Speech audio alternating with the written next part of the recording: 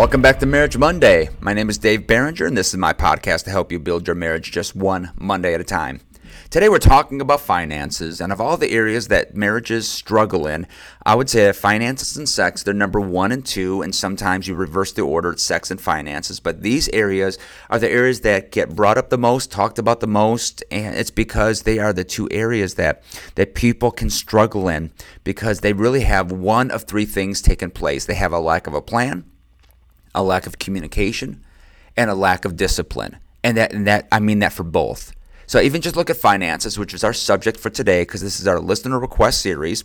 And this is something that numbers of you requested. You want tips on budgeting or finances. And when it comes to finances, you can have a lack of a plan, lack of a budget, and that can make your finances in your life miserable. Or you have a plan, but you have a lack of communication, where one person does the finances and doesn't communicate, or that person tries to communicate and the other person doesn't want the communication. They'd rather live with ignorance, and that breaks things down. Or you can have a plan and communication, but if you have a lack of discipline on how to spend or how to save and how to do those things, then obviously things fall apart as well. So what I want to do is just give you a few things to think about today as we talk about finances. First of all, I want to get you to set financial goals. Set financial goals. Something that I do with couples whenever they sit down with me for premarital counseling, we have this conversation about goals. So before we talk budget, we get our goals in place. I give them each a sheet of paper. They each have 2 sets of 3 blanks. The first set of 3, it'll say short-term financial goals, and that's goals that are 6 months to a year to be accomplished. The other set of 3 is long-term goals, 1 to 5 years. And so my challenge is this. I'm like, you guys sit apart, don't talk to each other during this, but I want you to write down 3 short-term financial goals, 6 months to a year, 3 long-term financial goals, 1 to 5 years. And just make those things separately. And what this does is it helps me to know how much they've been talking about finances. When they're done, then we come back together and we start having a conversation. And I always start with ladies first. I'm like, okay, what did you write down as your number 1 short term? Then I look at the guy, what's your number 1? And then we go back and forth, just getting them to share out loud what was first on their heart, second on their heart regarding the short term. And then obviously we go into the long term. And the goal is to get them having this conversation. And sometimes they say very similar things. Other times, one person brings it up in the short term that the other person brought up in the long term, and it gets them having a conversation. And their homework that day, which is the homework I'm giving you today, is for you to have this conversation, to talk with your spouse, have some coffee, and just sit and say, let's make some goals. When it comes to our finances, let's make 5 short-term goals, 5 things we can do in the next 6 months to a year, and then 5 long-term goals, things that can be done in 1 to 5 years. And the question is, why are we doing this before we would even budget? I get that a lot. Because your goals should really color the budget. The budget shouldn't color the goals. You ought to have the type of goals that really set the pace for what the budget looks like, as opposed to we make a budget and, set some goals. We can't. We have no money.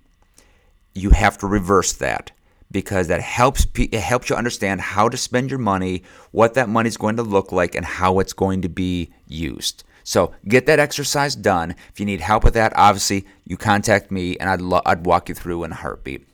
So after your goals, the next we get to a budget. So let me give you some budgeting tips. Now, first of all, when it comes to your budget, the budget is there to not restrict your money, but to release it to be spent on the right things. Let me be clear about that. Budgeting is not to restrict your money, but to release it to be spent on the proper things. That's a big deal. So your heart going into it is a big deal. Second thing about a budget is you need to lead with generosity. Lead with generosity. My wife and I, we do something called tithing. We've been tithing as long as we've been married. I've been tithing as long as I've had a job. And I believe giving to my local church is something that is important for a Christian to do. And maybe you're listening to this and you're not a Christian. This is what I've told couples that don't follow Christ, that don't go to church. I'm like, listen, you should do the same thing. Now, what I tell couples in my office is, listen, if you don't do this, I'm not telling you to give to my church. Find a local nonprofit that helps the community and give to that. And what that does is it sets the pace for everything within your spending, everything within your budget. It helps us to live within a 90% of what we have been given and to take that 10% and to lead our life with generosity. And I've had couples come back to me that don't go to church. They don't go to this church at all. They don't go to any church. They said, wow, that made such a difference in our attitude of what we possess, that we lead with generosity and we give away 10% of what we've been given and what we make. I found it just sets the pace. The next step, deal with your debt. When you're making a budget, deal with your debt. Live meagerly now so you can live free later. You don't have to have everything right away. Live meagerly. Pull the belt a little bit tighter now so that you can live free later. The next thing, you're going to set your goals. Get those set in place. Next, you're going to save. Think about saving, how much that you want to save. That should be a part of your goals. And make sure that's in your brain as you're making your budget. When it comes to your budget, make sure it's agreed upon.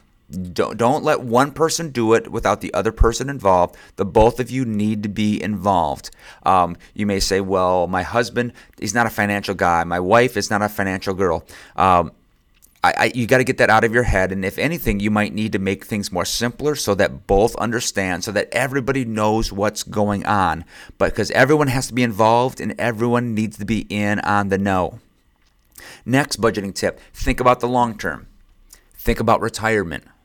Well, we're in our 20s, Dave.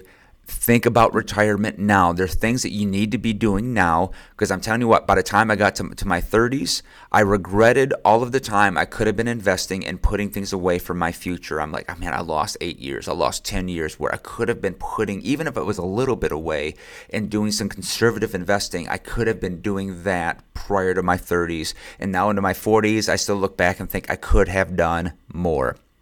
When you're budgeting, think about the kids. Now, your goals need to be agreed upon, but I'll give you something that my wife and I agreed upon early is that we were not, I repeat, not going to save up for our kids' education. That may sound like a bad parent, but we've watched so many people go away to college and either go into majors that they were never going to utilize or go into classes that they never really needed to take. And so we wanted our kids to really own their education and own the direction of their life. And so therefore, we wanted them to incur not necessarily debt per se, but incur the weight and to feel the weight of whatever decision they were going to take. And we were going to support them regardless of what that was going to be. It doesn't mean that we haven't aided with any type of finances. It doesn't mean that, but it means that they looked at their classes and they paid for their classes. We may have helped with books. We may have helped with a few things along the way, but I watched my daughter graduate from college debt-free. She owned it. She owned the direction, owned the location, and she made it happen. My son just paid for his first semester. He starts that next week, and he's owning it. And we wanted that, but we just looked at, hey, we would rather help out more with a wedding than with the education. We wanted them to have the ownership. And the last budgeting tip I would say is this: evaluate periodically. Talk about it periodically. Have quarterly meetings. Go halfway through the year and have those type of meetings where you're talking about how are you doing. Maybe you're doing so good that you can actually put more away in savings. Have those conversations and have those celebrations. Whenever you wrap up a goal, go out and celebrate that we conquered one of our short-term goals. We got through all of our short-term goals. Celebrate everything along the way. Now, when it comes to help, like I've said before, I'm not a financial advisor. I am not Dave Ramsey. I'm not here to give you investment or Bitcoin tips or anything at all. I'm here to give you direction. But if you need help, get some budgeting help. Get some investment help. Get some financial counseling from people that are qualified, that have the education and background to give you the right direction. But when it comes to all of this, my last challenge is live within your means. Sounds like a no-brainer. But we don't talk about it enough because more than ever, we want the perfect Instagram life. Now, back in the day, we used to talk about keeping up with the Joneses, and it was the idea of looking at my neighbor, the Joneses, and I have to keep up with how things look and what they look like. But on Facebook, Instagram, and any other social media platform, we look at everyone's airbrushed life or filtered life, and we immediately think that we have to keep up with that, and we are spinning ourselves into a hole. Stop spinning yourselves into debt. Live within your means. So have the talk. Do the goals exercise and make a plan and watch your life live in financial freedom. That's all I've got today. Hope you're having a fantastic day. Have some good conversations, talk to each other, make a plan, and watch God bless your life.